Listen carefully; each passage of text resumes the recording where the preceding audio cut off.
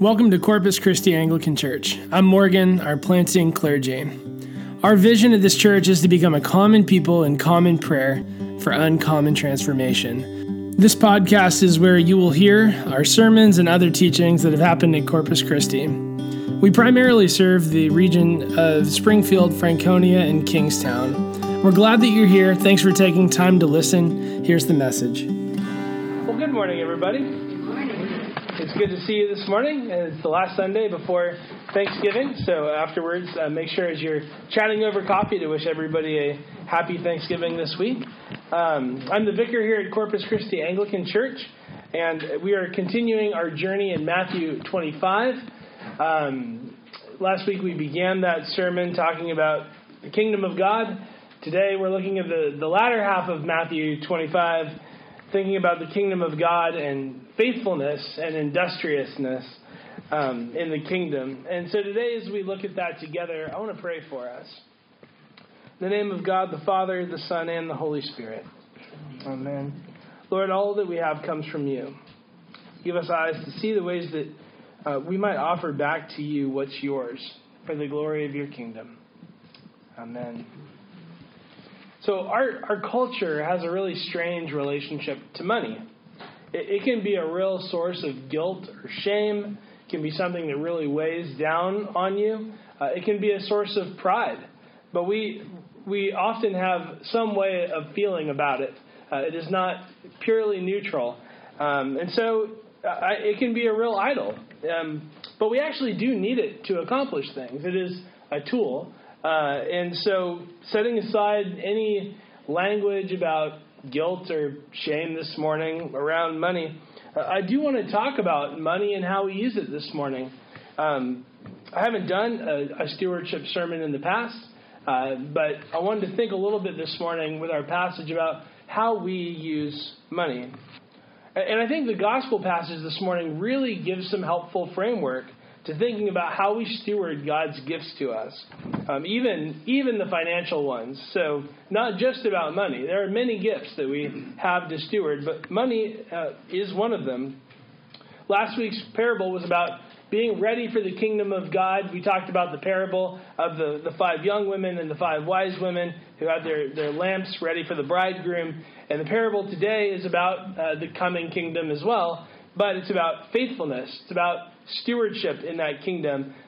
And when you think about all of the areas you have in your life, all of them, including financial, all of those have the potential to be places of investment in the kingdom of God. How we use our time, how we steward our resources, how we discern the gifts that God has given us, and how we use all those things to invest in His work here and now.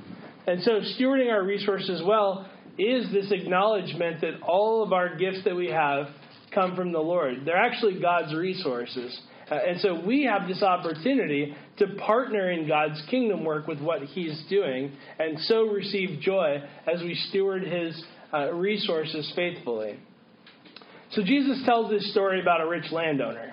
And this rich landowner is going on a journey. This also occurs in the Gospel of Luke as well. He entrusts part of the property that he has to his slaves. Slaves were very common in the first century. No one would have batted an eye about hearing this. It wouldn't have felt odd.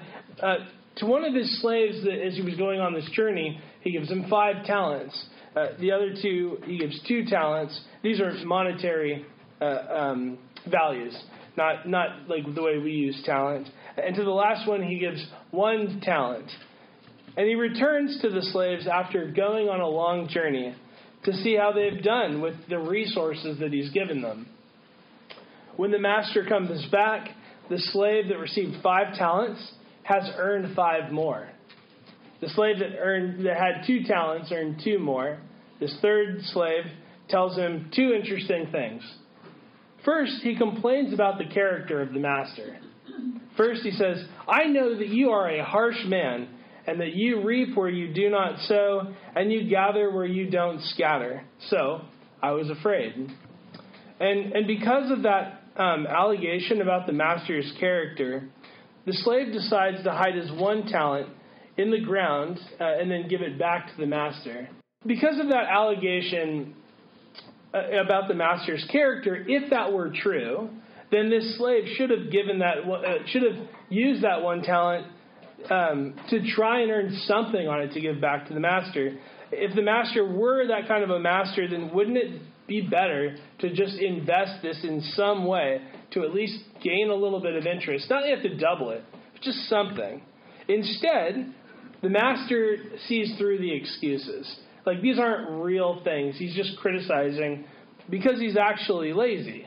And on top of that, now he's slanderous too. And so the master sees through it and he says, you slanderous, lazy servant, other words. But that's the idea, is I see through this.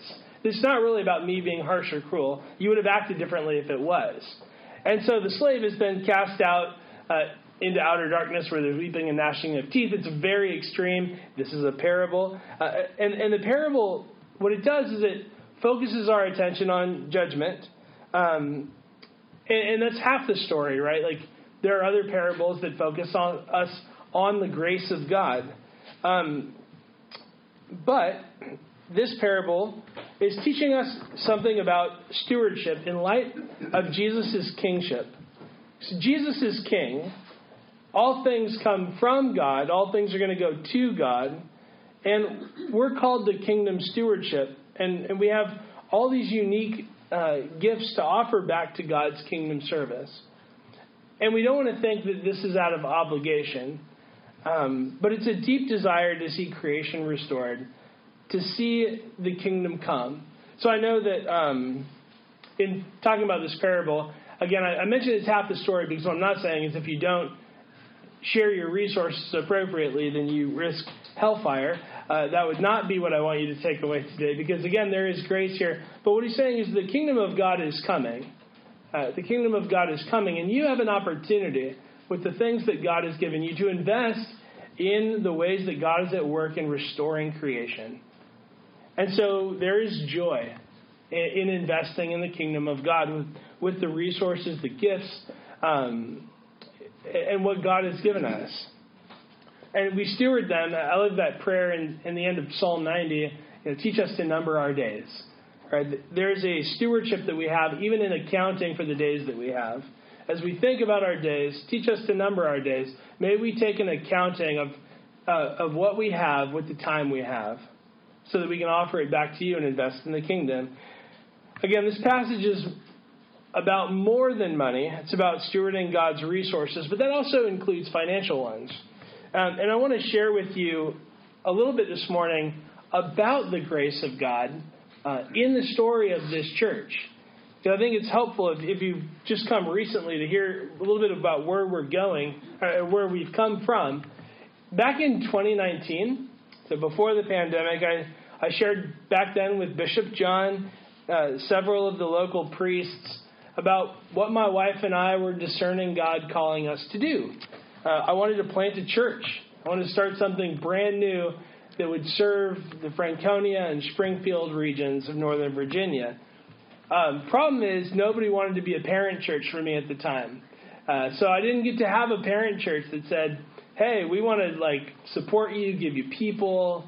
Nobody was around to do that. So what we had to do is, I still felt like God was calling us to do this.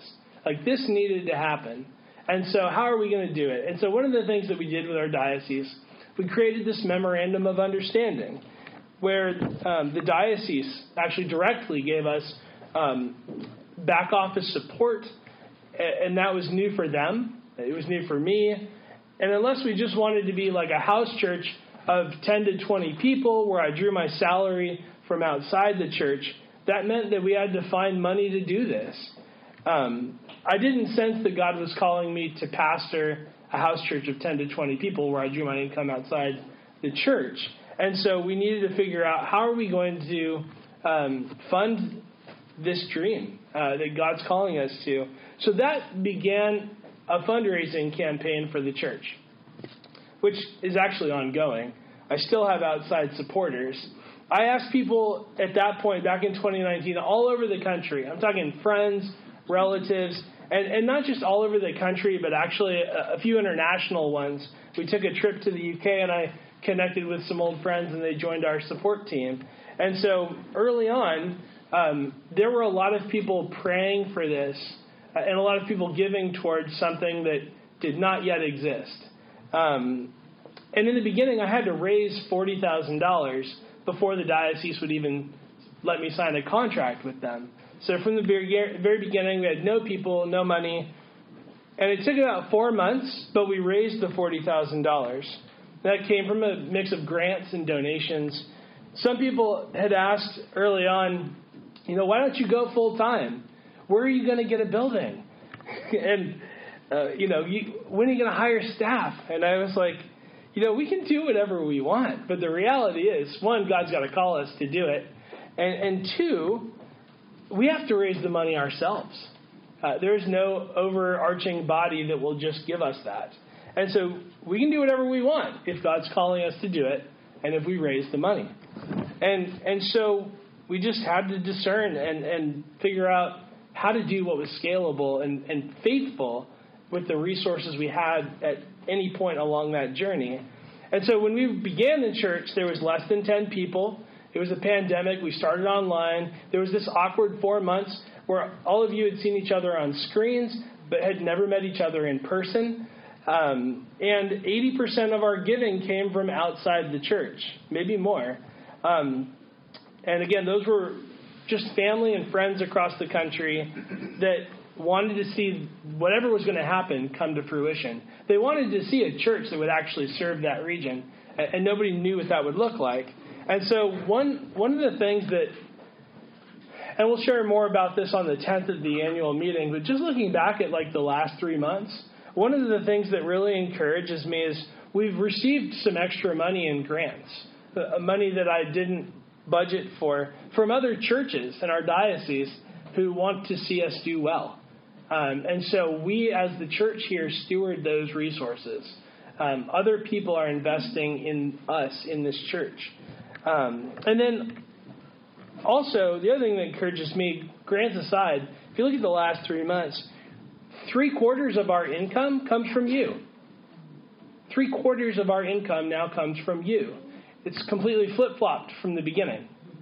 And only about 1/4 comes still from outside the church. And that's a really cool mark of discipleship. You're seeing God's work here. You're seeing the opportunity to give financially as this opportunity to partner with God in His kingdom work in what He's doing here in this church. And so when you think about it, as you think back, I was looking back at our parish register at, almost 15 people who were baptized here in these last few years, some of whom were adults. And so thinking back to baptisms, the confirmations, the formation groups that have happened, the Sunday services, the ability to have coffee and do hospitality and have snacks, the retreats, the outreach events, like all these things require investment. They require investment of time on your part to actually block it out in your schedule. They require an investment of your unique gifts. Some of you are really good at administration. Some of you bring the party, and we need both. And so these all also require our financial gifts. Like that is the muscle that makes these things happen. And so when it comes to finances, I don't want to have a culture of obligation or pressure around here, which is actually one of the reasons I refuse to do pledge cards for general giving. They feel to me strangely obligatory. And maybe that's a generational thing. I like them for targeted campaigns. So if we were trying to raise money for a building, it'd be nice to know how much you're pledging. But for the operating budget, I don't do that. What I do is I pray, I look at our budget, and I discern, where is God calling us to go? What do we need to build out? Who do we need to reach? Who are we targeting? How are we going to grow? In the Lord being our helper. And then I just make the budget in faith. And it seems to be okay so far.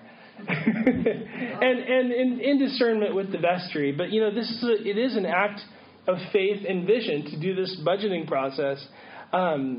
It is a seemingly earthly task, but it is also a very spiritual task of discernment to make the budget for the church. And it's true for the church. It's also true for you. As you guys sit and you think about your budget for the year, and you ask God, where do we want to go as a household? What do you want me to invest in? All these sorts of things. Like, your budget is actually kind of a spiritual examine in some ways about what you value about the kingdom of God.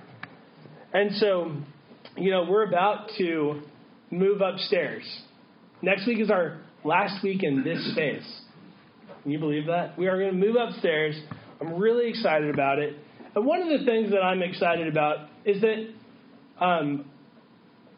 we are saving a lot of money to be able to do that, which means we don't have to spend money on things that don't move us forward. We're not buying a new HVAC.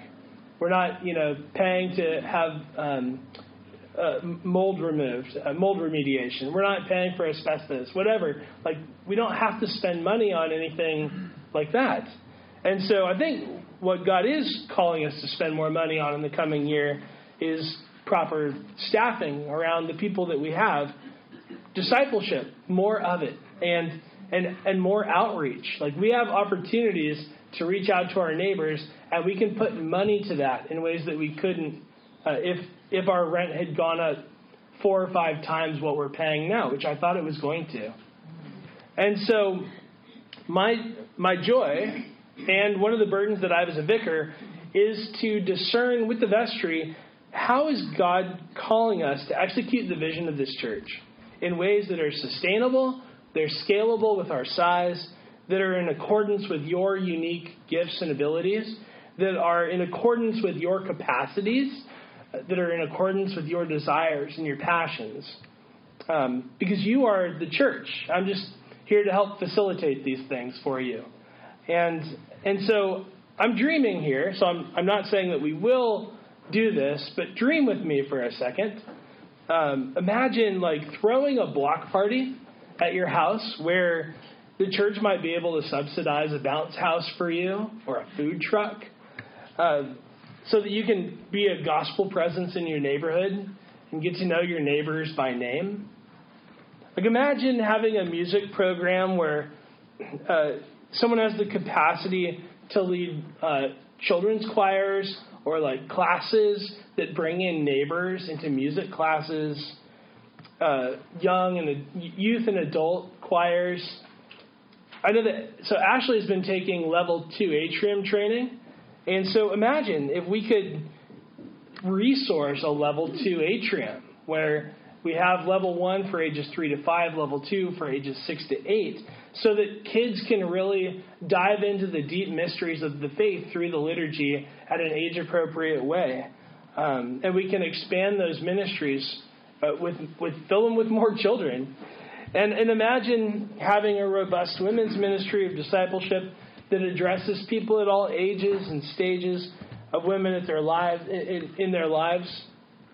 And if we had, even just thinking about if we had like a women's 2-hour group each week where we had Bible study, we offered childcare or prayer or something. If we offered childcare for a 2-hour group every week, that would increase our annual operating costs by $5,000 per year. So that's $5,000, right? And I would much rather spend $5,000 on childcare to make disciples than I would fixing a deteriorating space, right? And so I love that we get to dream a little bit as we move into the new space. It feels kind of like a reset in some ways for us to ask, like, okay, now that God's given us this huge gift, what do we do with it? And yeah, just being up there really allows us to dream about, in the coming year especially, outreach and discipleship. Our church actually gives 10.1% back to our diocese every month. The standard in our diocese is 5.1%. The ACNA standard is 10. And so I thought from the beginning we would do what the ACNA asks and give 10% back to the diocese, because I believe that is helping further the God's kingdom work in our diocese. And so we get to join in that with joy, because their success as a diocese is our success. When new churches are planted, we join in rejoicing in that.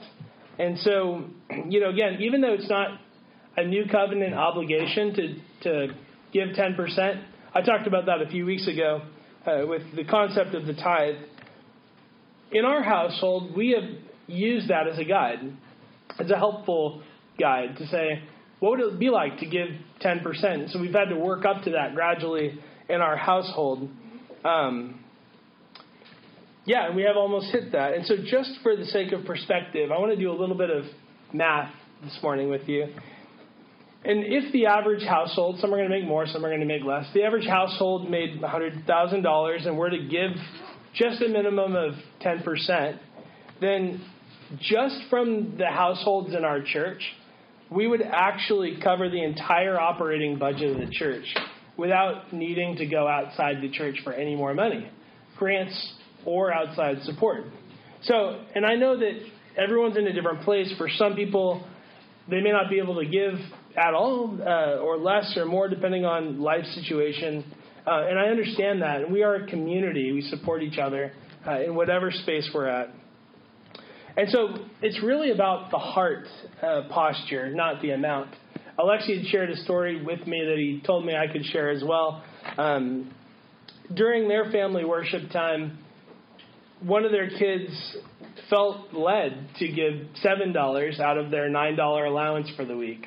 And that money goes to a charity that their family is designated that they give to as a family. And that, looking at their child who's decided I have $9 in my allowance, I feel led to give 7 of that. 77% of my, 78% of my weekly allowance to this charity. That is the heart of a cheerful giver. And so the posture is about listening to how the Spirit leads, so that we have a joyful response to what He's doing. It's not about the amount as much as it's just saying, Holy Spirit, what are you doing? How can I be a part of that? And what percentage would you lead me to give? And so, whether a portion of your income, or if that's too hard right now, a portion of something else, of some other resource that you have, take time to wonder with God, wonder in prayer about what He's given you that you might offer back to Him. What has God given you? What would it take to get there as far as what you want to give? Again, the financial and the other resources we have they're a joyful way to partner with God, with what God's doing in His kingdom as we become the church and as we help others come in and become the body of Christ with us. Again, this is your church, right? Like, my job is to equip the saints to do the work of the ministry. And so this is your investment in your church, this little slice of the kingdom of heaven. And all these different spheres of our lives are opportunity to invest in what God's doing. And again, one of those important things is financial stewardship. You could also think, I know some people are really good at woodworking, and as CGS comes up, like, one of the things that I got for Christmas was a circular saw so that I could help build some of the CGS materials, and I'm really excited about it. I know Stephen's going to be helping me hang a 120-inch hanging projector screen in the new space. Like, that is a gift. So what things do you have that you can offer back to the Lord in His service at this church? Our church's story, I think, lends itself to being a testimony of grace. Because we are a story of the faithfulness of the stewardship of God's people. People have given so much when I look back to see this church grow, to see this church mature. And it's true financially. It's also true that people are using their gifts to teach, to open their homes up, to do hospitality, again, to do woodwork, to paint, to send me swatches. For thinking about painting the new space, to write legal documents, all kinds of gifts that you have given that this church might grow and become a testimony to God's grace in this community. And so the fruit of that is you. As you think about that, the fruit of that is you and hearing your testimonies of God's grace in your story. Like, as you sit around during your formation groups or over coffee and you share stories of grace with one another, that moment is a fruit of the investment that you all have been making in this church. And so we together are building this testament to God's grace, a church that's going to serve this region, that's going to have resources to reach out to this region, to bring them into the love of God in Christ. We have a beautiful liturgy that adorns the gospel of God, and we get to bring people into that. And we have a people now who can incarnate the love of God where they live and where they work and where they play. And so, how is God calling us to steward his gifts this morning? Something that we should consider on a regular basis as you're making budgets, as you're planning your schedule, as you are discerning who you are, how you're wired, what gives you energy. Consider how all those things come from the Lord and how they can go back to him. And so when we do that, when we invest in the kingdom of God, the joys of others become our joys. The sorrows of others become our sorrows because we are investing together. We are united together. We're investing in one another for the praise of the Lord who sits enthroned as king. And so as we look for God's kingdom to come, just like in this parable, let's prepare by faithfulness as we steward all the gifts that God has given to us. Let's pray. Merciful Creator, your loving hand is open wide to satisfy the needs of every living creature. Make us always thankful for your loving providence and give us grace to honor you with all that you have entrusted to us, that we, remembering the account we must one day give, may be faithful stewards of your good gifts. Through Jesus Christ our Lord, who with you and the Holy Spirit lives and reigns, one God, forever and ever. Amen.